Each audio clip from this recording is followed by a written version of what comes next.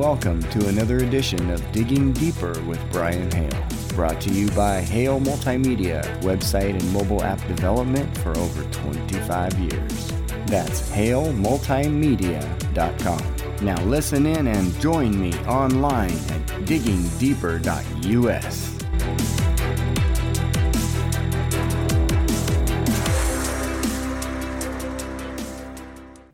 And now you are in for a special treat, a very special inside report on the history of Ukraine. Ukraine on Fire with Oliver Stone.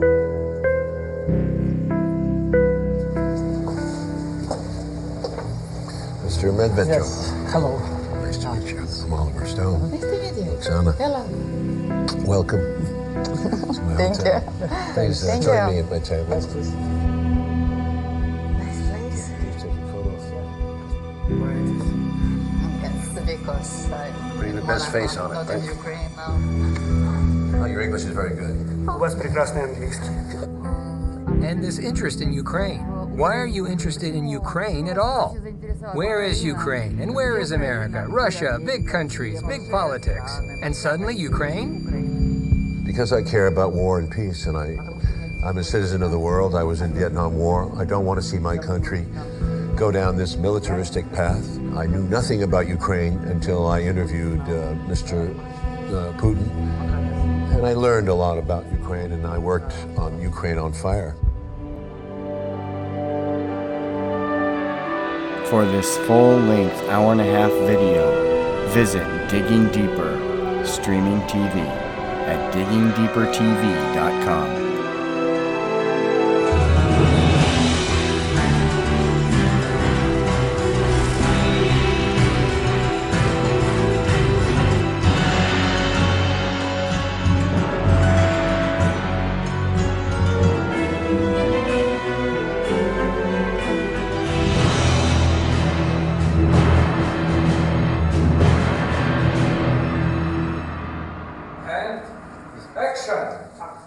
Good morning, Mr. Viktor Medvedchuk. I'm honored to be here to talk to you. So, just to introduce yourself to people who don't know anything about you, can you just tell us a little bit about where you come from, who you are? You were born in the 1950s, right? Да. Да, я родился в 50-х годах, и как... Viktor Medvedchuk was born August 7th, 1954 in Pochat, Siberia, where his family was exiled. In 1978, Medvedchuk graduated from Kiev University with a degree in law. He soon rose to great heights in his profession. During the Soviet era, Medvedchuk was never a member of the Communist Party. Since 1990, he has been the head of the Lawyers Union of Ukraine. During that period, he began to transition into the political arena. He was elected a member of the Ukrainian parliament, the Verkhovna Rada, where he served from March 1998 to April 2002. The Ukrainian economy showed its biggest growth during this time, reaching an impressive 12% per year. But after a new president came to power, the economy drastically stagnated, becoming a sixth of what it once was. Medvedchuk also had great success in the business world with his law firm BMI, soccer team Dynamo Kiev, and trading in the energy sector. He returned to his political and public life in 1998, eventually rising to the position of the first vice chairman of the parliament. He was the head of Ukrainian President Leonid Kuchma's administration from 2002 to 2005. He was in the opposition to both Presidents Yushchenko and Yanukovych, who succeeded Kuchma. Medvedchuk is considered to be a close friend of Russian President Vladimir Putin. Putin is the godfather of Viktor's daughter, Daria. Ну, я бы не сказал, что очень близко, но мы знакомы хорошо. Он был руководителем администрации президента Кучмы. Yeah. Вот, и тогда в том качестве попросил меня поучаствовать в крещении его дочери. И, ну, в нашей православной традиции отказываться нельзя. Oh, well, I thought it was a big honor for you to be the godfather of his daughter. Быть крестным отцом всегда большая честь. Ukraine split from the Soviet Union in 1991. In Moscow, the hammer and sickle is lowered for the last time, and an era comes to an end. Can you describe the moment? У меня, как и у многих других моих... Myself, like many of my peers and the older generation people, we didn't know what the standard of living would be in Ukraine as in an independent state now. Gorbachev was on Ukrainian television, still arguing for a Moscow-based central government linking the parts of the old Soviet Union. Otherwise, he predicts anarchy. В Украине уже как... Although most people supported that path of independence, we thought the path of self-sufficiency and sovereignty would lead to greater success than it was in the Soviet Union.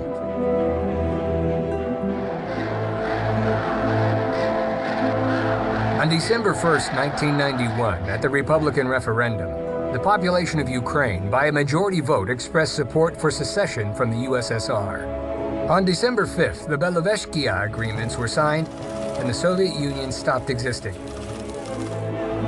In Ukraine, it seemed that after gaining independence, the Republic could in a short time become a prosperous European country. There were all reasons for this. A huge scientific and industrial potential, qualified specialists, developed agriculture, and the absence of interethnic conflicts in Ukraine. The determination to be self-sufficient in practice has led to a reduction in relations with Russian partners that were worked out over the decades. 25 years after gaining independence, all illusions were dispelled. After the 2014 coup in Ukraine, there is no developed economy, no peace. Control over parts of the territories has been lost.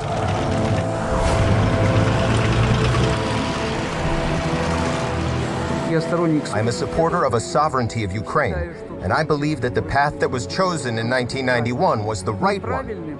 The governance of the country was and remains being incorrect, though. The problem is that people did not really benefit from sovereignty and independence. This really is a problem. And I gather that because of your husband's positions, you were blacklisted, so to speak.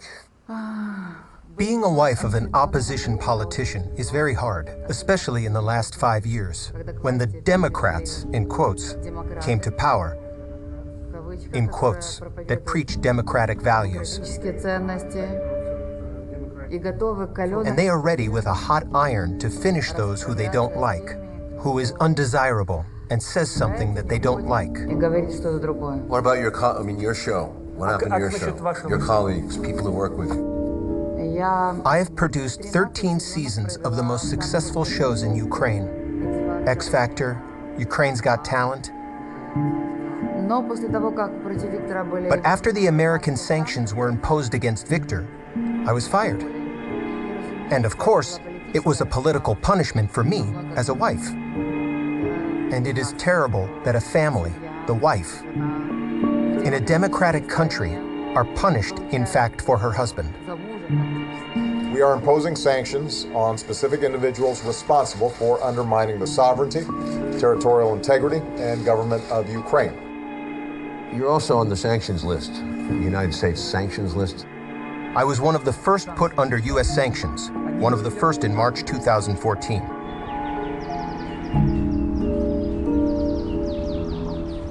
The official White House documents indicated that I was subject to sanctions by the United States because, first, that I defended the principles of building a federal state structure in Ukraine. This is strange for a country that is a federation and against the Ukraine being federation.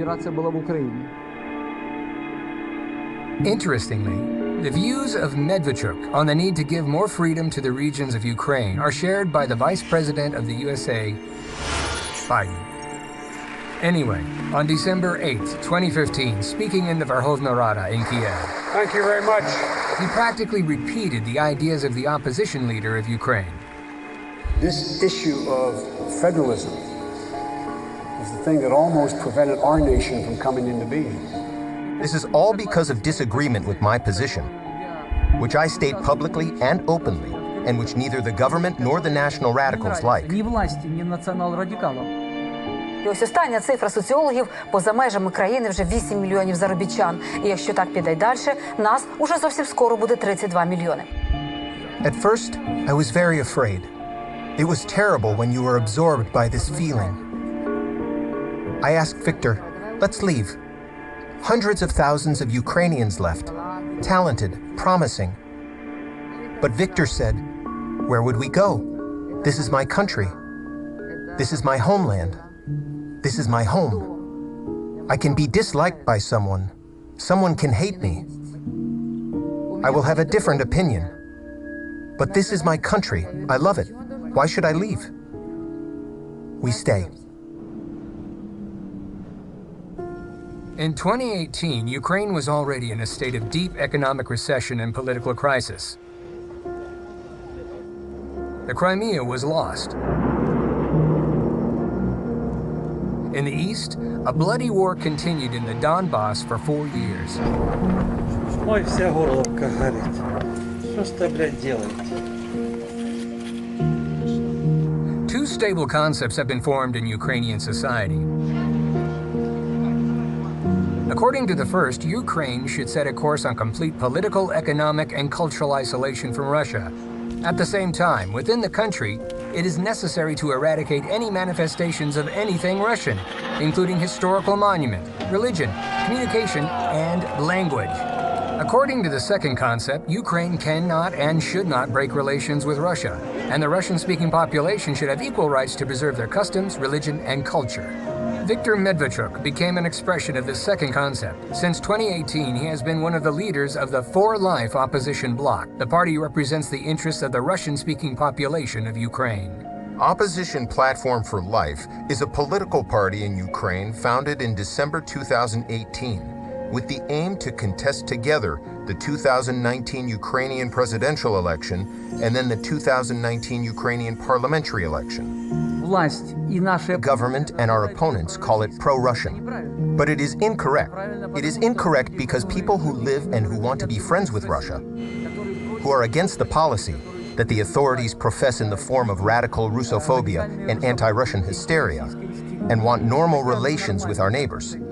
People who stand for the values that, unfortunately, in recent years have disappeared.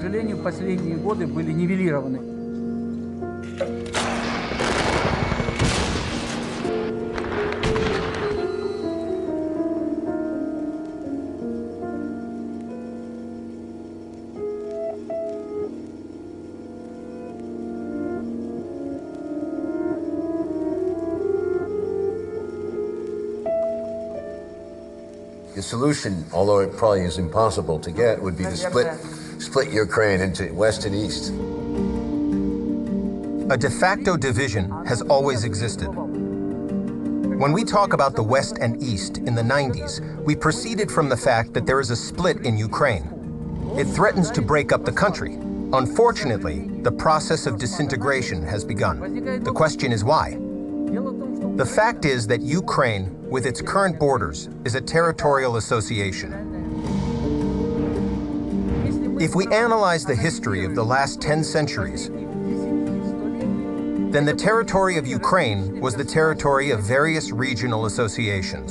Since the 10th, 11th century, it was Kievan Rus, then the Golden Horde, then the Great Lithuanian Principality, which occupied most of today's territory of Ukraine.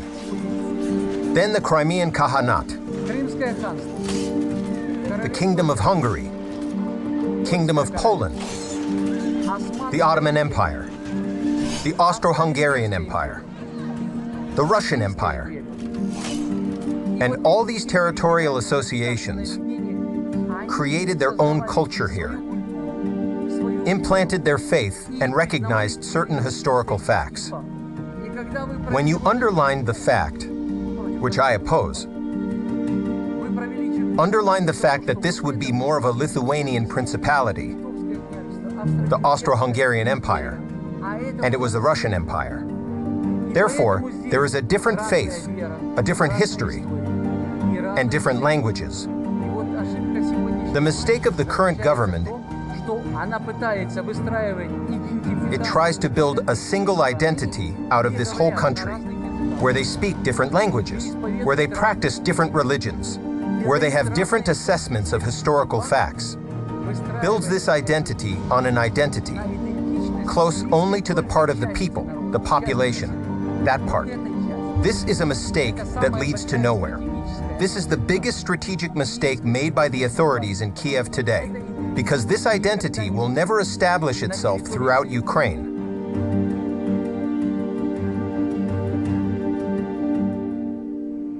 On April 25, 2019, the Verkhovna Rada of Ukraine adopted a law according to which the only language that can be used in all spheres of life in Ukraine is the Ukrainian language. This law immediately provoked sharp criticism both inside and outside the country. Ukraine is a political state where the second language in importance and spread is the Russian language. By its decision, the Verkhovna Rada announced a de facto ban for almost half of the country's citizens to use their native language. Experts suggest that further, the law, contrary to the European Charter of Languages, will be another factor in the split of society and in the future of the country. Yes, we will now learn English. Yeah, well, I understand that too, but you're trying to make it more European. You can't go against your nature. There are so many Ukrainians who are different traditional values, and they're not going to. You don't have to force America down their throats. But you're getting the worst of America. You're getting the America as a debtor nation. You're losing your economy. You're going the worst of capitalism, and you're going to go past the 1990s Russia. It's going to be America is doing the same thing that they did to Russia in the 1990s. I know you've said Russia and Ukraine are two different countries that are united by history and by tradition. Both countries and people. And you made the point that you're two nations. Explain what you're thinking. These are two distinct nations, proceeding from today and for the last 200 to 300 years. There is the Russian nation, there is the Ukrainian nation. But these are close nations. These are Slavic Orthodox peoples. This is the basis of civilization characteristics, community of Russia and Ukraine. If, in general, we compare Ukraine and Russia, this is one thing. If we compare with the western part of Ukraine, then this is a completely different thing. Imposing this position here, the influence on the position of the whole country, is a mistake. We must understand that no matter how life develops further, I believe in it and firmly believe that we will still be neighbors. And most importantly, it should be so. Yeah, I understand. Mr. Putin may not agree completely. He feels that Ukraine is really a part of Russia, historically. Very close, very close. Я, например, считаю, что русские и украинцы — это вообще один народ. One people, two nations. Ну, по сути, это одна нация. You think it's one nation? Ну, конечно. Вот смотрите, ведь когда вот эти земли, которые являются ядром Украины, присоединялись к России, это всего 3 области было. Киев, Киевская область, Северная область и Южная. Никто не считал себя чем-то другим, кроме как русским. Потому что в основе лежала что? Религиозная принадлежность. Это отношения, все были православные. И считали, и называли себя русскими. И они не хотели быть частью католического мира, куда их подтаскивала Польша. Значит, я прекрасно даю себе отчет в том, что со временем вот эта идентичность этой части России, она как-то определилась, и люди имеют на это право. Это позднее начало использоваться для раскачки самой Российской империи. Но в основе своей истории и по той же религии огромного количества связей, причем родственных связей близких. Это, по сути, по традициям. Очень много. При этом, если часть людей, которые проживают, значительная часть на Украине сегодня считают, что они должны бороться за подчеркивать свою идентичность, бороться за это. У нас в России никто против этого ничего не имеет. Я тоже. Но просто мы, имея в виду, что у нас много общего, мы можем использовать это как конкурентные преимущества при определенных интеграционных процессах. Это совершенно очевидный факт. Но сегодняшние власти этого явно не хотят. Но я думаю, что здравый смысл, он восторжествует в конце. И в конечном итоге все-таки мы придем к состоянию, о котором я сказал. Сближение неизбежно. Сближение неизбежно. Indeed, Mr. Putin said that they were not two nations, but one. I had long discussions with him about this. I think that he is inclined to my point of view. When I raise arguments, these are really two nations. He never said that this is one country. It used to be one country and was called the USSR. But this country does not exist. Today, there is an independent Russian Federation, an independent Ukraine, and other former republics of the Soviet Union.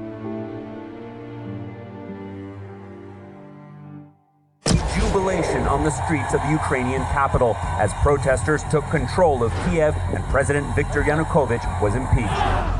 On the 20th of February, 2014, on the main street of the Kiev, horrible things happened. And this was a point of no return to Ukraine as we know it. From the very early morning, unidentified shooters opened fire on the protesters and on law enforcement. Tensions were very high, and both sides were furious. President Viktor Yanukovych, Special Forces of Berkut, and Special Security Services forces were immediately blamed for the killings. Angry crowds of protesters began to attack the police.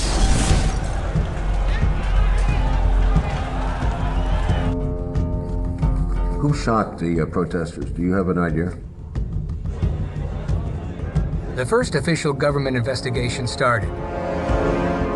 Investigators accused Special Forces of Berkut, Viktor Yanukovych, President Putin's assistant Vladislav Surkov, and Russian Spetsnaz.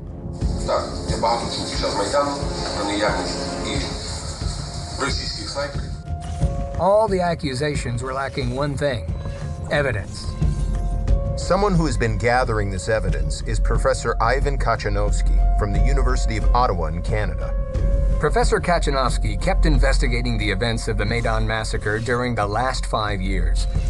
In his extensive scientific research, based on a cross-examination of the video and audio files throughout the timeline of the shooting, he got much further in his investigation than all of the official teams together. This was quite unprecedented to have so many television cameras, basically, so many journalists following and witnessing such a mass killing. On mostly all television networks in the United States, in Canada, Ukraine, Germany, Poland, all different countries, with exception of Russia, it was presented basically as evidence that this was massacre by police. Here, police fire on protesters with AK-47s and sniper rifles. During the 5 years of official investigation of the Maidan massacre, very important facts were completely ignored. Snipers were located in buildings under the control of protesters. During the investigation, Professor Kachanovsky discovered even more horrifying facts. And only recently, actually, I found a footage which was filmed by this Belgian television from Hotel Ukraine. This video shows they were walking to the spot of the massacre. They were not walking just on their own. They were led by 2 other protesters who were very loudly calling them to this site. No reason to go there, and they were specifically called into this massacre spot.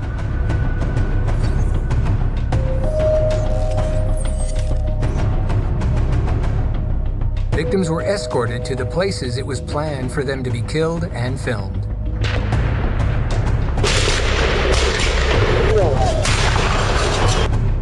In Professor Kachanovsky's investigation, that was based on scientifically organized analysis of all available video and audio recordings,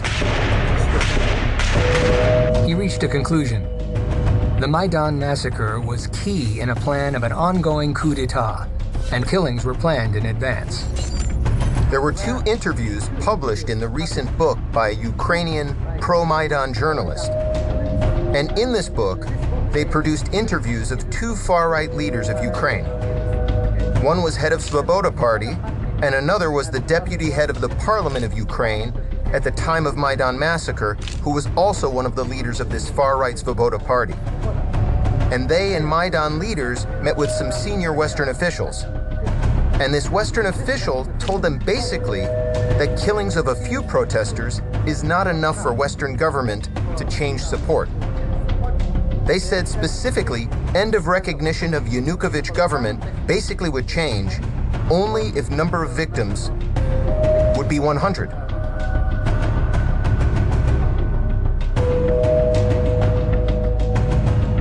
The Western government policy changed immediately after Maidan massacre.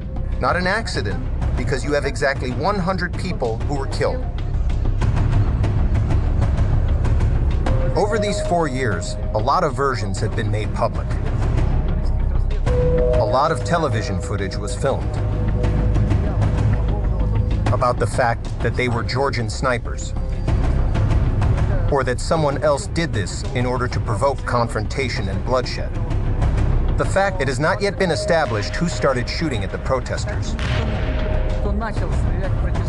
And if this has not yet been accomplished in 4.5 years, then as a person who understands a thing or two about law and criminal investigations,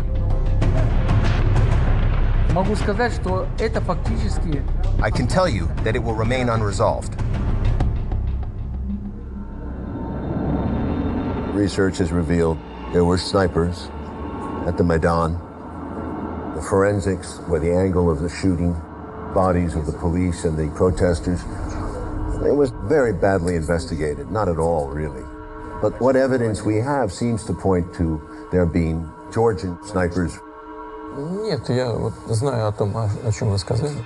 Вот, знаю о том, что действовавшие тогда власти во главе с президентом Януковичем не использовали армию и не были заинтересованы в том, чтобы давать хоть какой-то повод для действий силового характера со стороны оппозиции. И как мне неоднократно говорил господин Янукович, у него даже в голове не укладывалось применить силу против гражданского населения, даже против тех людей, которые уже взяли в руки оружие. Вот я полностью исключаю, что это он мог сделать. А вот те, кто искали повод для госпереворота, те, конечно, вполне могли.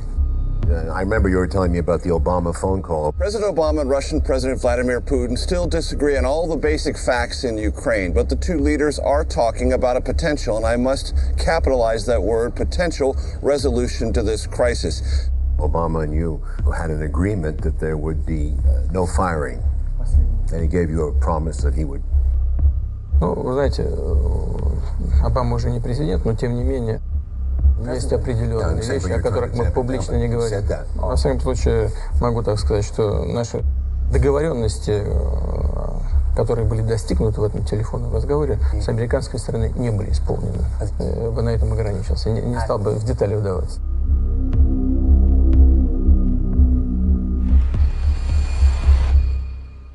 But murderers get away with murder after a successful coup d'etat. These events that occurred on Maidan, that started in the end of November and ended on February 21-22, 2014, they were mostly predetermined as elements of external management, which were then actually implemented by Washington in Ukraine. First, non-governmental funds, organizations, and government officials, represented by Mrs. Nuland, then by Vice President Biden, and by many others, openly supported the escalation of violence, which resulted in the overthrow of power. The most interesting thing is that the armed actions, they really took place, and there were signs of a crime in these actions. These were serious crimes.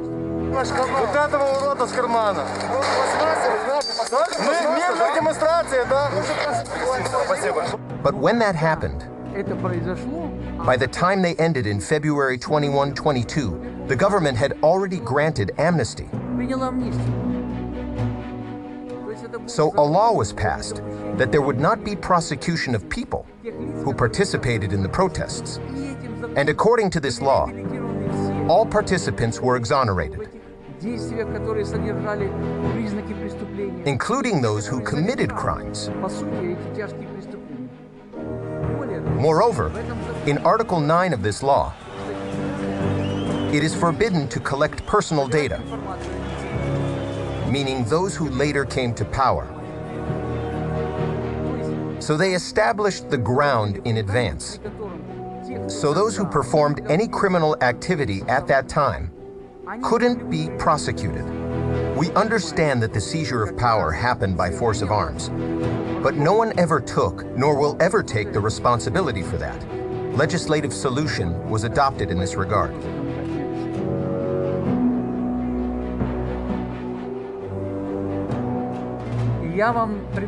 I gave you the example of Article 9 of the Law on Amnesty of February 21st, 2014, for a reason where it is forbidden to collect personal data and to record any actions that were related to those who protested.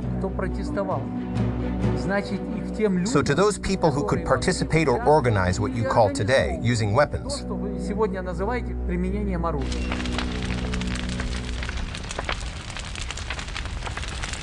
nationalist groups, they burned your villa down. Basically, no. It was in February 2014, just in the heat of the events on Maidan. Yeah, but who burned it down?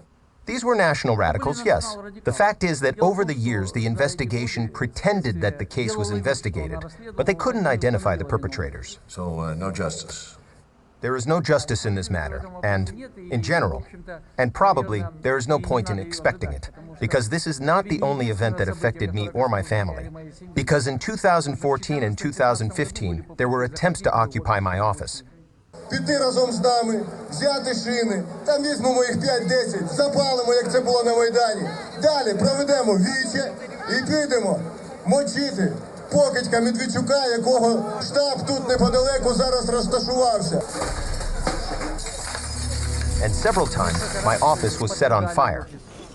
This is all because of disagreement with my position, which I state publicly and openly, and which neither the government nor the national radicals like. By the way, the last attempt of setting my office on fire was several months ago, in September 2018. And the problem is that since 2014, the government has lost its very important function. As an expert in state-building issues, I can say this function is the use of violence. So why do so many Ukrainians hate Russia so much? This is related to the processes that have occurred during these last 4 years. In order to bring this division, a split in relations between Russia and Ukraine. This is the policy of today's government, which has been elevated to the level of state policy. Resentment against Russia has been growing for a long time. Ukraine claimed the leading position in the entire post-Soviet era. One of the largest countries in Europe could not have been on the sidelines, but it was losing the competition for the leadership to Russia. And it was difficult for the awakened national consciousness to accept it. In addition, it quickly became clear that it was very convenient for Ukrainian politicians to blame all the mistakes in the economy on the non-constructive position of Russia. Until a certain time, disputes and rivalries did not go beyond the relationship of two brothers living in the neighborhood. However, with coming of nationalist President Yushchenko to power in 2005, the situation escalated. The anti-Russian policy of the Ukrainian leadership has become more pronounced, and the propaganda pressure on the population has increased. However, this did not prevent millions of Ukrainians from moving to work in a richer and more stable Russia. Since December 2013, anti-Russian propaganda has become hysterical. During the days of confrontation on the Maidan, fake news was constantly spread. For example, the Russian special forces are allegedly already in Kiev and are preparing to use force against the protesters. The death of people on the Maidan was also readily associated with the presence of Russian special forces. When the situation is constantly escalating that Russia is to blame for everything, then it is perceived by the majority of the population as a fact that Russia is an aggressor. But today, the majority of the population of Ukraine considers Russia to be the aggressor.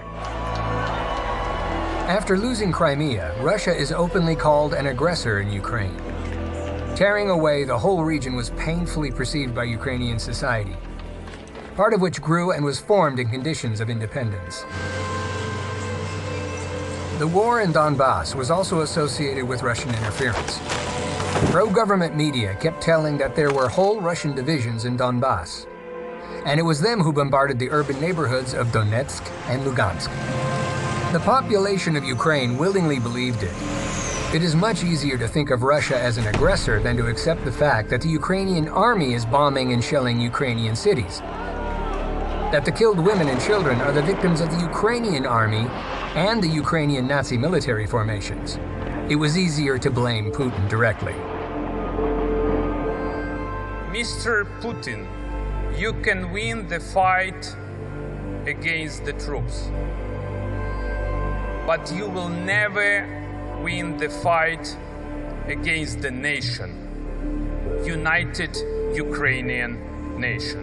So, Mr. Putin, who's the godfather of your daughter, is the bad guy here, is the face of the enemy. It seems to me, from having talked to Mr. Putin, that he's been trying to keep a balance, trying to keep a lid on this violence. There's a great danger. I'm sure that Mr. Putin has pressure from his own nationalists who are unhappy with the situation. So he's trying to keep the peace. He's not just balancing. Putin's attitude to Ukraine is extremely positive. Вы знаете, отношения на сегодняшний день непростые. И это спровоцировано вот этими тяжелыми событиями, связанными с госпереворотом. И вторая часть этой истории – это пропаганда действующих властей в сегодняшней Украине, которая выставляет Россию виновницей всех последовавших за этим трагических событий. Mr. Medvedchuk would be a good liaison. Думаю, да, но у нас во многом разные позиции, разные точки зрения. Да, и он, я знаю его уже давно, он человек слова. Если он что-то говорит, он это делает. Потому что у него есть убеждения. In a move that has angered Russia and fueled massive uncertainty over the future of the war in Ukraine, President Donald Trump has approved the sale of lethal munitions to the Ukrainian government. Ukraine can be used to push against Russia. It sits right next door to Russia. And because there's a history of animosity between half of what was Ukraine and with Russia, they're able to really push on some real background animosity there that a lot of Americans just don't understand. It goes back generations, and the press's job in all of this hasn't been to report on it, it's been to cover it up. And anybody who actually looks at the facts of the Ukraine coup in 2013 and 2014 can see how the U.S. was directly involved. But it wasn't just an end in itself. It was a means to an end. And the end that they were going for is a way to antagonize Russia. We'll give Russia no chance to invade Ukraine. That's why we are doing everything possible to provide extra financing for the armed forces. And then when Russia responds in any way, then they can say, well, see, they're the aggressors. And they've done this over and over again. They've stirred up aggression against Russia right at Russia's border and then blamed Russia for anything that happened. This is an act of aggression by Russia, that these were Ukrainian vessels traveling peacefully, seeking to go through the Kerch Straits to a Ukrainian port. On November 25, 2018, the first armed incident between Ukraine and Russia took place in the Kerch Strait.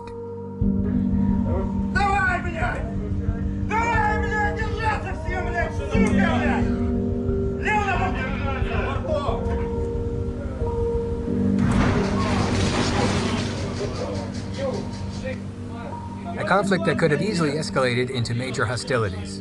Ukrainian warships attempted to enter the Sea of Azov, violating the state maritime border, according to the Russian version. The Ukrainian side claims that its ships were in neutral waters. During the conflict, Russian border guards acted aggressively and used weapons. The ships of Ukraine were detained and the crews were arrested. I haven't seen you since the Kerch Strait. Any comments on that? Бывший президент, господин Порошенко, устроил эту провокацию специально в ходе предвыборной кампании. Он знал, что его на востоке, на юге страны не поддержат избиратели. Использовал эту провокацию, чтобы для нагнетания обстановки, а потом введения там особого положения. У меня есть основания полагать, что он хотел вообще ввести особое положение по всей стране. А может быть, отложить выборы в этой связи. Хотелось во что бы ни стало удержать власть. И искал любые средства для того, чтобы эту идею реализовать. Элемент агонии правящего режима. Even though Viktor Medvedchuk was in tough opposition to the administration of President Poroshenko, he went to Moscow to negotiate with Prime Minister Medvedev on the release of Ukrainian sailors. It wasn't the first time Medvedchuk engaged in the fate of Ukrainian prisoners. Practically, he fixes the passivity and inactivity of the Ukrainian official authorities by addressing humanitarian concerns. How often do you go down there to Donbass? You know, I used to travel very often, have been to Donetsk and Lugansk. I had direct negotiations on the liberation of our citizens there, as well as in Moscow. So I have been engaged in negotiations, exchanges since December 2014. The Donetsk People's Republic government said that moving forward there can be no communication with Kiev other than prisoner swaps that might be in the pipeline. Only Russia could act as a mediator. Я хочу обратиться к вам с просьбой, используя ваш авторитет, проявить гуманизм, обратиться к главам непризнанных республик, господам Захарченко и Плотницкого, провести этот обмен, как первый этап обмена всех на всех.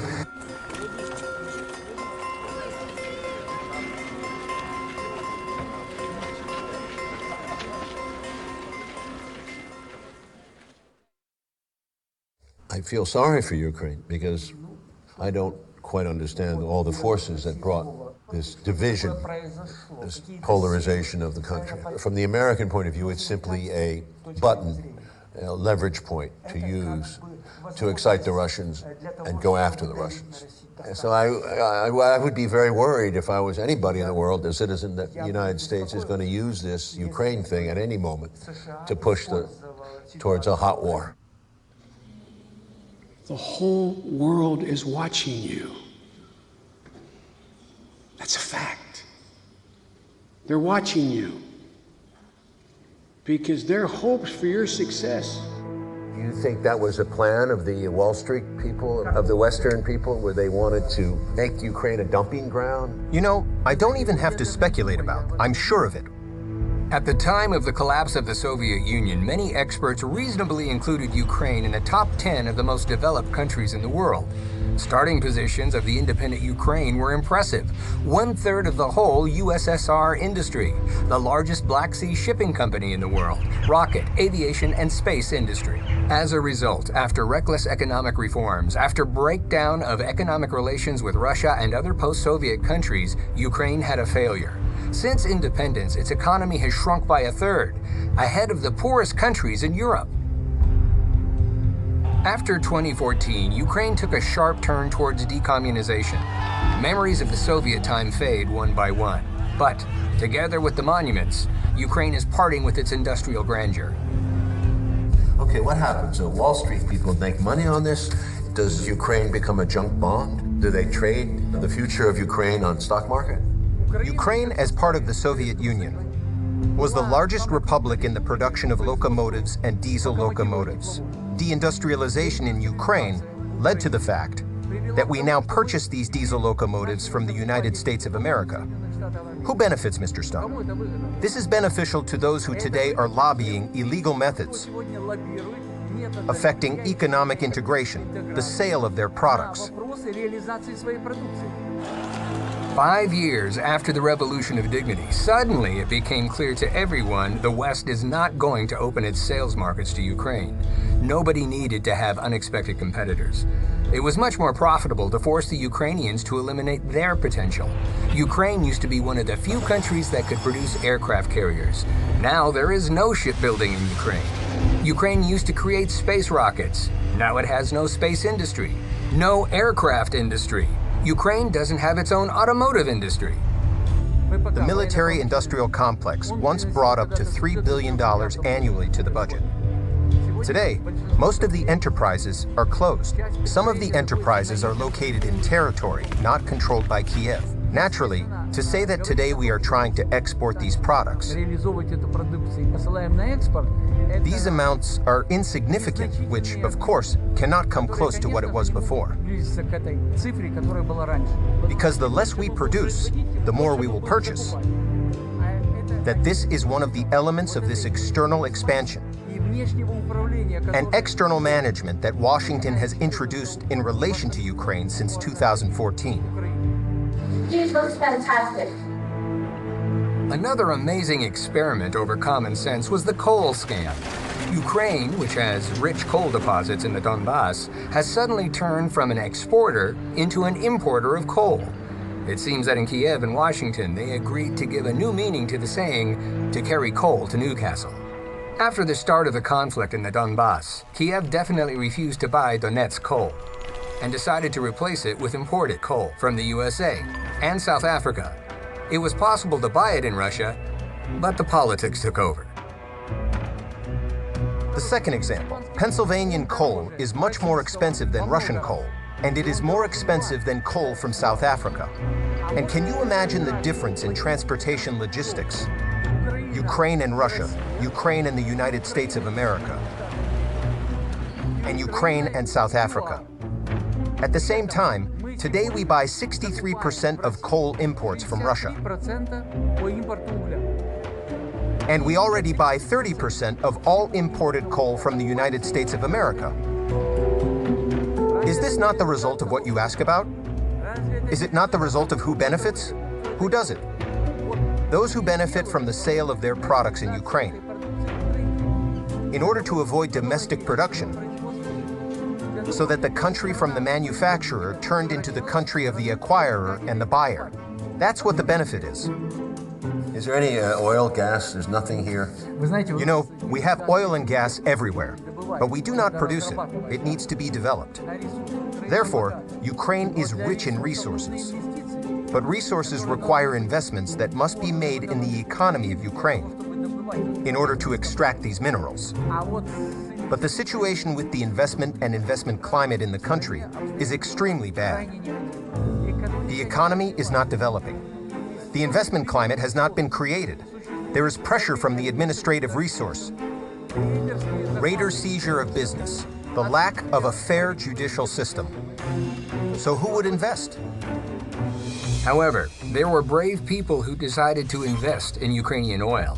The attention of world media is attracted by one company, Burisma Holdings. There are very, very interesting people on the board of directors of Burisma. For example, Hunter Biden is the son of the Vice President of the United States. Of course, this state of affairs is welcome, but one detail interferes. The son of the U.S. Vice President received his post almost immediately after the official visit of his father to Ukraine, in the light of obvious interest of Biden Sr. in everything that is happening in Ukraine. Ex-Vice President Joe Biden, his son Hunter Biden has a deal in Ukraine. Explain that. Yes. His son was and remains on the board of directors of one of the companies that is engaged in oil and gas production in Ukraine. So this also explains the economic interests of the Biden family. Not only the son, but probably his high-ranking father as well. Perhaps this was precisely what allowed Mr. Biden, when he was as curator, when he was in power, curator from the side of Washington in Ukraine. He actually behaved like a person representing not only the country that introduced external management, but it was a representative or leader of the metropolis in relation to the colony, where the colony was, unfortunately, my country.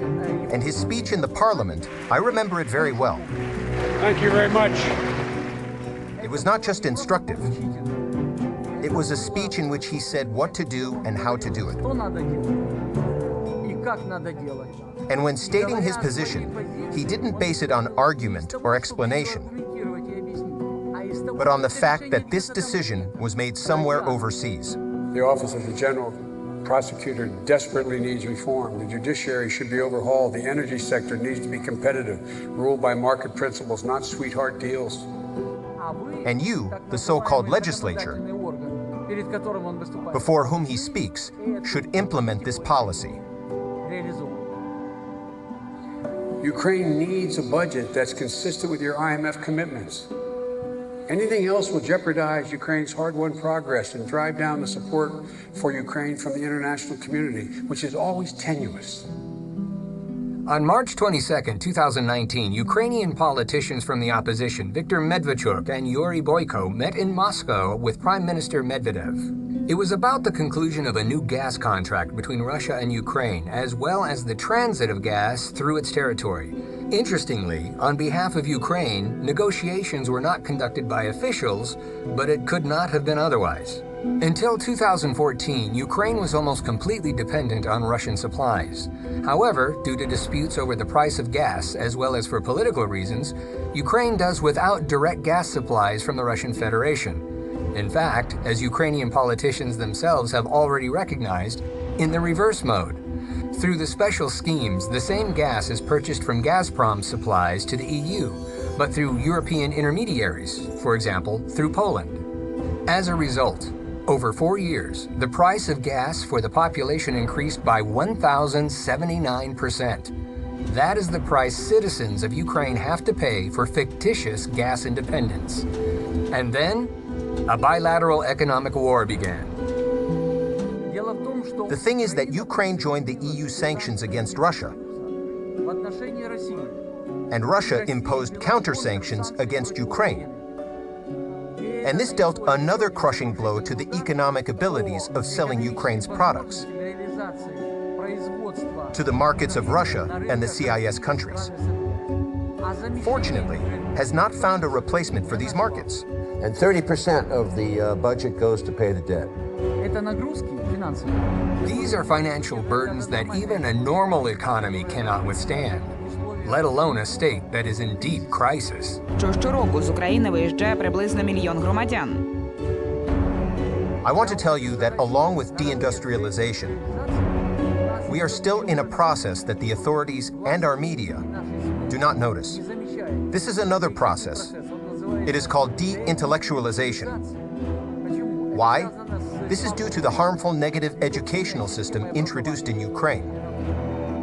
This is due to the lack of scientific and technical development today because science and the introduction of new technologies is not actually financed in the country.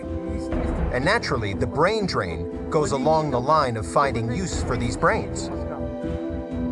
Deindustrialization led to the closure of tens of thousands of large and medium-sized enterprises. And after that, people were looking for work. And today, they are looking for it in Russia, in Poland, in Europe. They left because they couldn't financially support their families in Ukraine.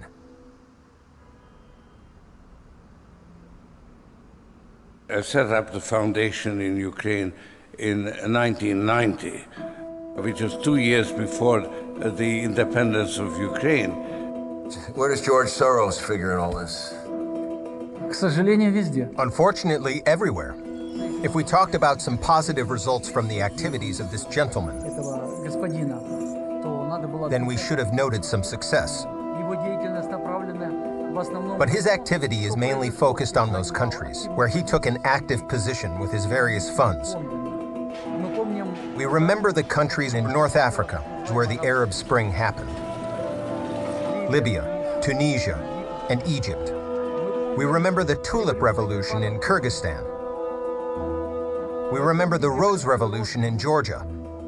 We remember the Orange Revolution in 2004, and finally, the consequences of not only the Orange Revolution, but also the Revolution of Dignity of 2013 and 2014. This is also his activity. He did not stop. He continued to operate in 2015 and 2016.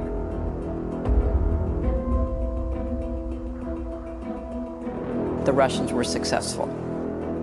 They accomplished what they set out to do. They had an objective to sow discord and divisiveness within our society at large and to help Donald Trump, and they succeeded.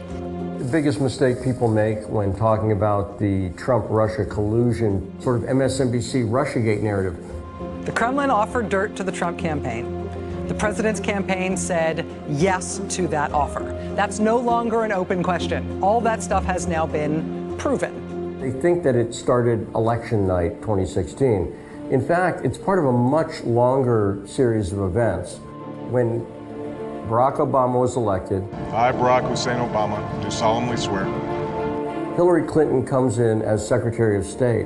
I just wanted to have a chance to publicly say thank you. I think Hillary will go down as one of the finest Secretaries of States we've had. And at that point, she sets up a private email system. I think now it's pretty clear that part of what was going on is they were setting up the underpinnings that would set up the Maidan. She introduced a program called Civil Society 2.0. And what we've done with Secretary Clinton's Civil Society 2.0 program is we've taken one of America's undeniable strengths, the strength of our technology and of our innovators, and we've put them to work in service of our diplomatic goals. This is a way for the U.S. government to work directly with NGOs like International Renaissance, funded by George Soros. And while working with those NGOs, fund money to them, but also training, and the kind of training that would be used when the Maidan would start. I am the Ukrainian, the native of Kiev, and now I am on Maidan. I want you to know why thousands of people all over my country are on the streets. The direct involvement of this, we don't know anything about because Hillary Clinton's emails were all hidden from us. That Civil Society 2.0 program shows that they understand that cyber technology, that smartphones, that all of that technology, the tactics of activism were changing.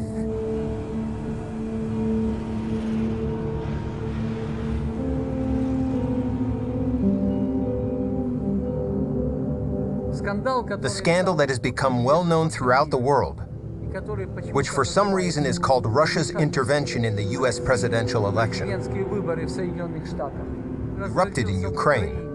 They're calling it the digital equivalent of 9/11. A new report from the U.S. intelligence community says that Putin and the Russian government conspired to help President-elect Donald Trump's election chances. This is an electronic Watergate. Russia did not help me. The FBI, as part of our counterintelligence mission, is investigating the Russian government's efforts to interfere in the 2016 presidential election. Obviously, Russia's been accused over and over again of interference in the 2016 election.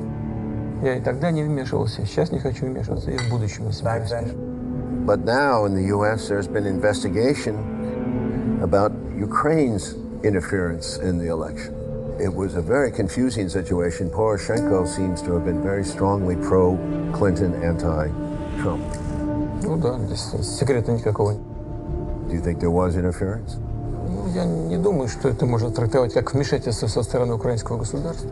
Они исходили из того, что госпожа Клинтон победит, и все делали для того, чтобы продемонстрировать свою лояльность будущим американским властям. Здесь ничего такого особенного нет. Пытались создать уже благоприятное о себе мнение у будущего президента. Поэтому они позволяли себе нелицеприятные выражения в отношении Трампа и всячески поддерживали демократов. Это никакой здесь секрета никакого нет. Они почти публично действовали. For some reason, we are talking about the interference of Russia, associated primarily with the former campaign chairman of the then presidential candidate, Donald Trump, Mr. Paul Manafort.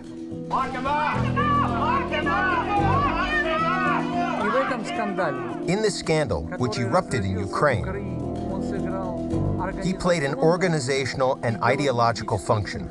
Let's talk about this new reporting from the New York Times this morning about Paul Manafort and his dealings in the Ukraine. In order to organize this scandal, to discredit the presidential candidate and his campaign, which he actually managed, Mr. Manafort was removed from power of the head of staff.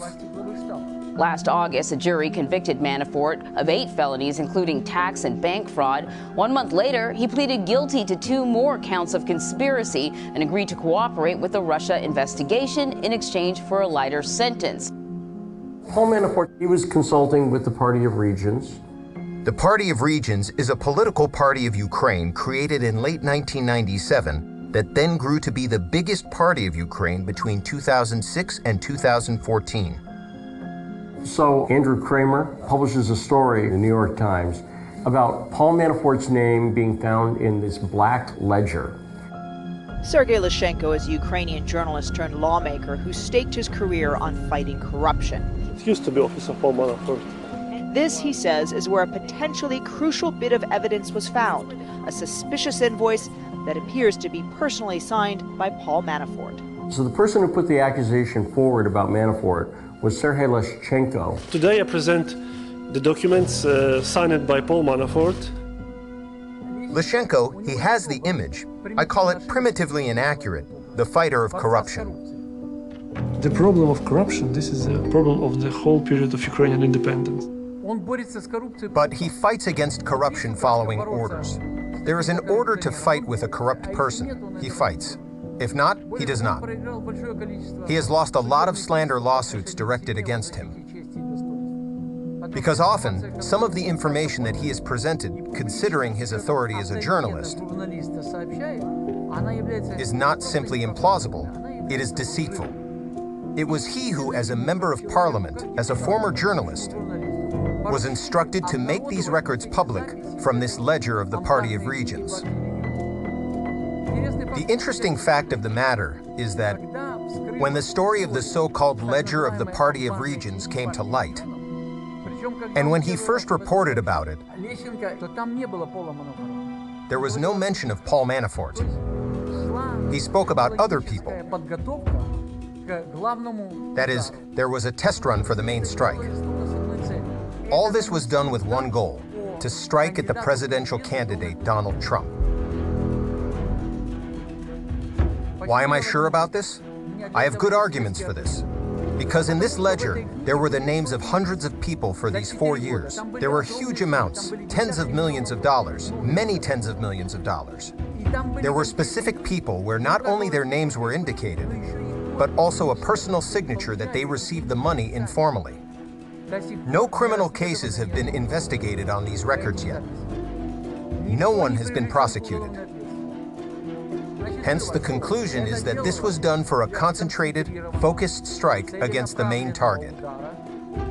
This main target, which was dictated from overseas, was called presidential candidate Donald Trump.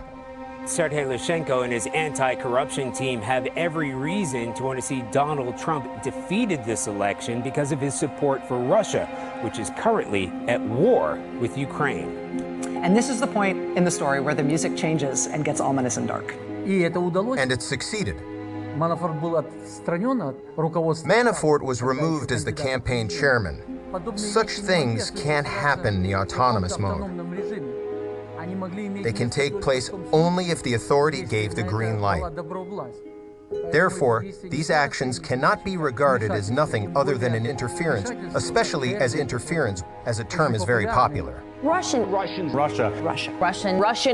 interference. Russian witch hunt. Вот мы говорим, если опять хотите вернуться к выборам в США, ну слушайте, огромная страна, да, огромный народ, со своими собственными проблемами, со своими представлениями о том, что хорошо, что плохо, с пониманием того, что для среднего класса за предыдущие несколько лет, там, 10 лет, допустим, при огромном росте благосостояния правящего класса и богатых людей, для среднего класса ничего не поменялось в лучшую сторону.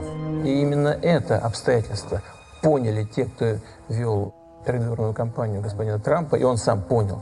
И он отработал на этой площадке. И какие бы наши блогеры, я не знаю, кто там, кто работает в интернете, как бы не высказывали свою точку зрения по поводу ситуации в США, это не могло сыграть ключевую решающую роль. Это чушь собачья.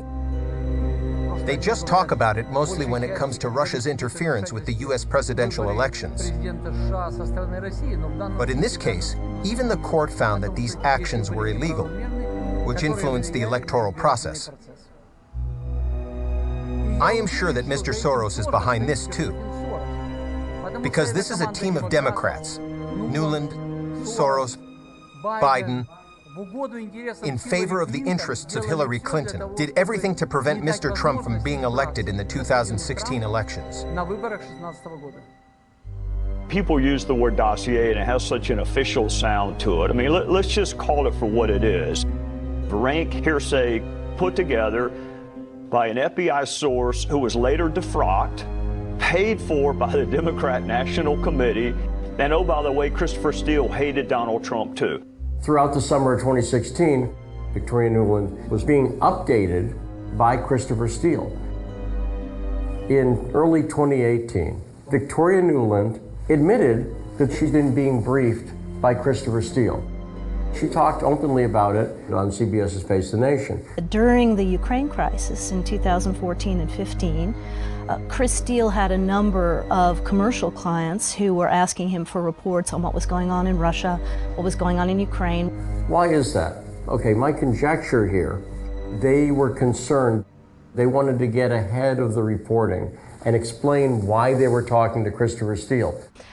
Chris had a friend at the State Department, and he offered us that reporting free so that we could also benefit from it. Victoria Nuland said, I immediately urged him to go to the FBI.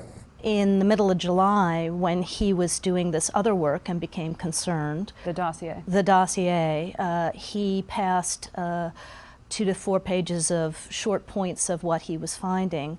And our immediate reaction to that was, this is not in our purview. This needs to go to the FBI. And you'll find a spate of people who urged Christopher Steele to go to the FBI. John McCain urged him to go to the FBI. Everybody urged him to go to the FBI. And why is that? I think they're setting up a cover story. They want to say, we told him to go to the FBI. I think, in fact, what they were doing was setting up the information operation. I used to work in the Ukrainian embassy here in Washington, 2015, 2016, and one day I was approached by the DC of the Ukrainian embassy, Oksana Shular, asking me to meet a person she knows very well, and I met with a DNC operative, Alexandra Chalupa. Alexandra Chalupa, who is a lawyer, she had worked in the Bill Clinton administration as an intern. She'd been a DNC operative for about 12 years. And she's a Ukrainian American whose mother was deeply involved in politics. In 2015, Alexandra Chalupa and her sister start campaigning very hard against Paul Manafort. This is who Paul Manafort is. He is a puppet master of some of the most vile dictators around the world. Manafort was from Connecticut. They went to Connecticut and protested against him. It's not clear to me exactly why he was being targeted, but Alexandra Chalupa said she was pulled out of retirement to work on this. She was asking more information on dirt, that's how she put it, to get Trump off the campaign in September, October of 2016, right before the elections. Most of the key evidence that shows the collusion between the Ukrainian government and the DNC, operatives of the DNC, came in an article that was actually published in Politico before the inauguration. Ken Vogel and David Stern wrote an article in Politico that talked about how the Ukrainian government had tried to collude and interfere on behalf of Hillary Clinton in the 2016 election. And furthermore, how Petro Poroshenko was very worried that the Trump administration would figure out they'd been working against him. And anybody who's watched Donald Trump for a few minutes knows he's fairly vengeful to people he feels has wronged him. John McCain received a fake and phony dossier. Do you hear about the dossier? It was paid for by crooked Hillary Clinton, right? And John McCain got it. He got it. And what did he do? Didn't call me. He turned it over to the FBI, hoping to put me in jeopardy. And that's not the nicest thing to do. So Petro Poroshenko was concerned that that would happen. 2 reasons. One, because of the arms deals and the economic deals and the loans. But also personally, Petro Poroshenko, since he'd been elected, had become a very unpopular president. At one point, I think his approval rating dipped down under 10%, a shockingly low number. In fact, polls showed that Ukraine has the least confidence in their government of any country on the face of the earth. So after Poroshenko was put into power by the United States, things had been disastrous for Ukraine. So Poroshenko was also worried that if he could not withstand a re-election bid, that he was going to have Donald Trump in the West mad at him. And you can see his fears evolving. The first thing they tried to do was make sure they patched up things diplomatically for Ukraine. But then later, he started to throw people under the bus just to protect himself. Because it was a failure of Ukraine's foreign policy. The interesting thing is that the court acknowledged the fact of interference by such actions in the U.S. electoral process. I heard the accusations of Russia interfering in the U.S. electoral process, which is not confirmed by real evidence. There is a court decision. Moreover, this court decision established the illegitimacy, but it has also been established that the actions of these individuals as citizens of Ukraine caused significant harm to the foreign policy of Ukraine. So in the spring of 2016, Alexandra Chalupa goes to the Ukrainian embassy in Georgetown, and she's introduced to Andrei Telizhenko. And he's introduced to Alexandra Chalupa by the ambassador, Charlie. And Alexandra Chalupa tells Andrei Telizhenko that she's trying to dig up dirt on Donald Trump and Russia, and trying to dig up dirt on Paul Manafort and Russia. She actually did want to use this information not for some intelligence purpose or legal purpose. She did want to use it to interfere in an election. From what I saw, yes. Alexandra Chalupa admits this in that article for Politico. She doesn't deny that at all. She also tells Telizhenko that she doesn't want him to coordinate or help the Trump campaign in any way. Now, Telizhenko is a loyal Ukrainian who's been part of the Maidan. He doesn't like this. He thinks it's illegal, and he thinks it's stupid. And he thinks it's stupid because if you bet on the wrong horse, this could come back to haunt you. He turned out to be exactly right. He went to the ambassador, Charlie, and said, "This is illegal. I don't want to be any part of this." Charlie yells at him. He gets in trouble. He leaves the embassy about a month later, goes back to Ukraine. Cut to Trump gets elected. I've just received a call from Secretary Clinton. Now, Ken Vogel and David Stern of Politico, they've caught wind that the Ukrainian government had colluded with the DNC to intervene on behalf of Hillary Clinton. And they start to do a very well-researched story. They talk to Andrei Telizhenko. They get denials from Charlie. But the story's reported once, and then it's completely forgotten. And you'd think it would be significant. There was one key piece of evidence in the Politico story. It's the most important piece of evidence in this whole thing, is the email that WikiLeaks would publish. And this is an email from Alexandra Chalupa, the DNC operative, to Luis Miranda, who is the comms director of the DNC. Let me explain why Luis Miranda is important. Very significant. The Hillary Clinton campaign had actually taken over the DNC back in 2015. So when you see Alexandra Chalupa reporting directly to Luis Miranda, that means she is reporting through one layer of separation to the Clinton campaign itself, not just to the DNC. In that email, Alexandra Chalupa brags that she has arranged to speak about Paul Manafort, and that she's going to have these Ukrainian journalists go back and dig up dirt on him. Now, that completely violates what you're supposed to do with the Open World Leadership Center. The Open World Leadership Foundation is a part of the Library of Congress. Because they're part of the Library of Congress, they're not supposed to be involved in election issues. And it was confirmed to me by the people at the Open World Leadership Center that they had in fact warned Alexandra Chalupa, don't do that.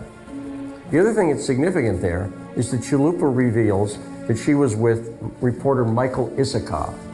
Now, Michael Isikoff is legendary in Washington, D.C. He's well known as a bulldog investigative journalist who worked on the Monica Lewinsky story, for instance. And he is hanging around with Alexandra Chalupa throughout the entire 2016 election. In fact, right before the election, when everybody thought Hillary Clinton was going to win, he publishes an article where he names Alexandra Chalupa as one of the most important people in the 2016 election. To me, the most interesting thing about that group of journalists was those journalists were chosen by the embassy in Kyiv. In other words, those journalists were picked by and sent by the US State Department. And that's part of the evidence that the State Department was involved at the deepest level in this election collusion and interference. In December of 2018, both Leshchenko and the head of NABU were convicted in a Kyiv court of election interference. Що ні я особисто, ні будь-хто із працівників антикорупційного бюро України жодним чином не впливав і не міг впливати на процес проведення виборів президента Сполучених Штатів Америки. Помагали йому все-таки якісь Я думаю, що так. Я ж йому дуже допомагав, не йому, а Хіларі допомагав. The unindicted co-conspirator there was Petro Poroshenko himself. Poroshenko was so worried that the Trump administration would pin stuff on him, started to throw Leshchenko and NABU under the bus. It was a form of misdirection. He didn't want the Trump administration to realize his direct involvement. Will your relationship with the U.S. change now that President Donald Trump will be in the White House come 5 days from now? Look, Ukraine during the last 3 years gained a very strong bilateral support in the United States. Trump gave a photo opportunity to Poroshenko. It's a great honor to have you, Mr. President. Thank you. Thank you very much. Trump did not like Poroshenko. Why? Why not? I think, first of all, because Poroshenko had his own position during the U.S. election campaign. He supported Hillary Clinton, and he did it openly. Why openly? Because the ambassador of Ukraine to the USA, Mr. Chali, openly supported the representatives of the Democrats. Yats is the guy who's got the economic experience, the governing experience. You need Biden for an attaboy and to get the deeds to stick. So Biden's willing.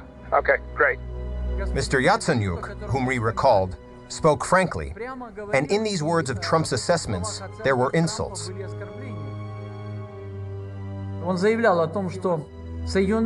He stated that the USA as a powerful country deserves to have an intelligent, intellectually developed president.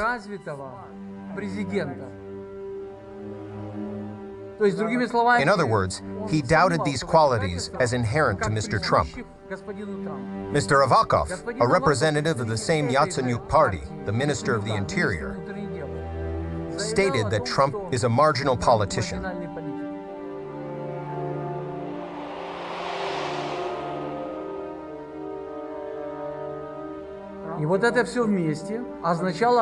This altogether meant the one-sided position of Ukraine in the U.S. elections, which is exactly what should not be done by any country in the world. When what happened happened, Mr. Donald Trump won the election. It was a shock for the Kiev authorities and for those individuals that I listed. They were confident that this victory would never take place. I think that if what you are saying is true, that Trump thinks badly of Mr. Poroshenko, then there were real reasons for this. So, Mr. President, may God bless you and your colleagues and the people of Ukraine, and may God bless the United States of America in being able to continue to help you in your efforts. Thank you, Mr. President. Thank you, Mr. Biden. I came about this by accident investigating Ukrainian collusion with Democrats to affect the election. And over the next 3 to 4 months, you're going to find out all about that. So I've decided I'm not going to go to the Ukraine. You're not going to go? I'm not going to go because I think I'm walking into a group of people that are enemies of the president, in some cases enemies of the United States, and in one case, an already convicted person who has been found to be involved in assisting the Democrats with the 2016 election. I'll give you his name, a gentleman by the name of Leshchenko. After 2 years of ignoring this news, ignoring the fact of Ukraine's interference in the elections in the United States, Ukraine Gate began to attract the attention of political heavyweights. I will step back and I'll just watch it unfold. In 1997, a man who did a lot to determine U.S. foreign policy, Zbigniew Brzezinski, said, "Ukraine is a new and important spot on the Eurasian chessboard. It is a geopolitical center because its very existence as an independent state helps to transform Russia." In the book, The Grand Chessboard, he wrote a lot about Ukraine, but always in the same way. Ukraine is a means of pressure on Russia, no more and no less. The border between Ukraine and Russia is 2,300 kilometers. Any destabilization in Ukraine affects the interests of Russia. And the external influence of Washington in Ukraine makes it possible to manage the processes of destabilization that directly affects Russia. If you look at what happened to Ukraine in the 21st century, there is a feeling of déjà vu. It's as if we are a part of the well-known legend about the Pied Piper, who led the charmed children to go nowhere. Millions of people were deluded by the sweet promises of rapid prosperity with the help of the United States and Western Europe. Very little time passed after the so-called Revolution of Dignity, and all expectations have collapsed. Instead of prosperity, there is the collapse of the economy, mass exodus of people from the country, and the death of now thousands of people. And the most important thing, Ukraine is in confrontation with Russia. The function that its real owners left for Ukraine works flawlessly. Anybody who actually looks at the facts of the Ukraine coup in 2013 and 2014 can see how the U.S. was directly involved. But it wasn't just an end in itself. It was a means to an end. And the end that they were going for is a way to antagonize Russia. They've stirred up aggression against Russia right at Russia's border and then blamed Russia for anything that happened. But it's always interesting. Do puppeteers understand that sometimes puppets begin to live their own lives? The fact of Ukraine's interference in the elections in the United States is the first wake-up call. And then, war between Ukraine and Russia. Yesterday it was unthinkable. Today it is a probable scenario. It doesn't matter who starts first. It is important to note that the shockwave from the first explosion has spread too wide and affects those who prefer to wait out on the side. Does the Pied Piper who leads those who believe him further and further to nowhere understand that Russia will never accept a hostile state near its borders? Sounds like you've had a tough few years, sir. A hard time. The following years will be difficult, and I would say that especially 2019 will not be easy for Ukraine. Are you afraid of something? Yes. The world blowing up. One day that gunshot could be heard. For example, the Ukrainian military boats could again try to break the borders that Russia considers its own, and thereby provoke response fire from the Russian border guards. It's the Russian military going head-to-head against the Ukrainian military. There will be victims. Russian President Vladimir Putin blamed the Ukrainian government for the crisis. And then the war begins, in which Russia will naturally be declared the aggressor. Fighting has intensified. Russia set off an international crisis. In Ukraine, Russia's now at war there.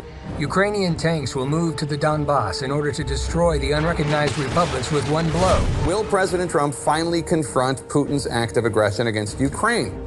And in order to save citizens, Russian troops will come forward to meet them.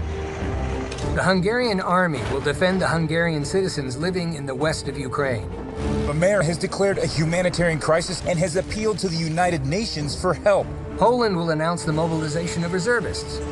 There will be a real chance to return the lands that were torn off by the Soviet Union in 1939. The UN Security Council will hold an emergency session on the Ukraine crisis. And what the whole world feared during the Cold War will happen.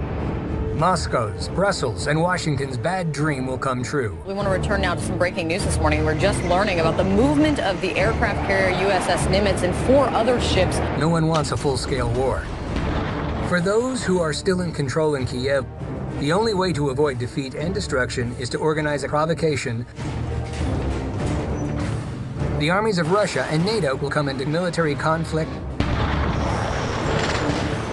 This will be the beginning of a withering Armageddon. Only scorched earth will remain in place of Ukraine. The world will be engulfed in a giant flame.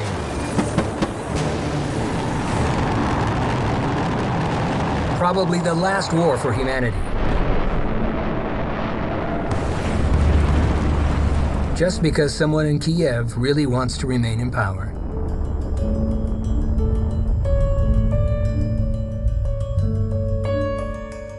So nothing good will happen. Well, does he see this historically? Does he see these two countries coming together again? Я думаю, что это неизбежно. Во всяком случае, неизбежно строительство нормальных, дружеских, я бы даже сказал, более чем дружеских, союзнических отношений. И в конечном итоге все-таки мы придем к состоянию, о котором я сказал. Сближение неизбежно.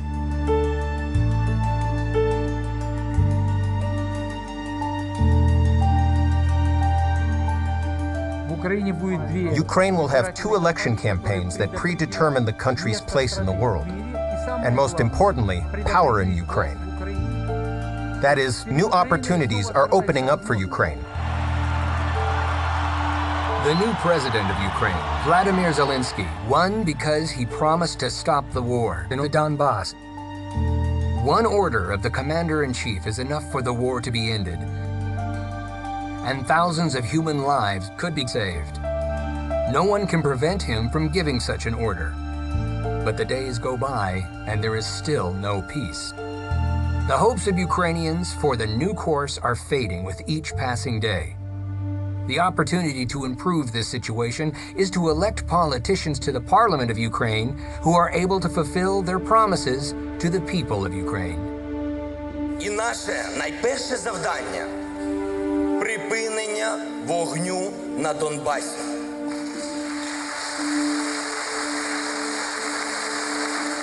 Я розпускаю Верховну Раду 8-го скликання.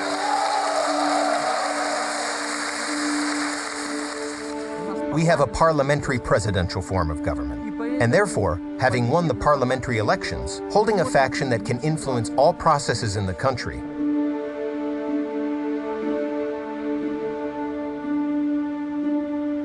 У него есть убеждения, в этом все дело. Допустим, я могу с чем-то не соглашаться, но это не может не вызывать уважения. Но во всяком случае он относится к такой категории людей, которые выступают за независимость, за укрепление независимой Украины, но в то же время считает, что этого эффективнее добиваться путем развития сотрудничества с Россией. И я думаю, что он в значительной степени прав. We use the life principle with Oksana. Do what should be done, and everything will be as it is supposed to be. I think this is the right way of life. The right life principle. And we have to implement it.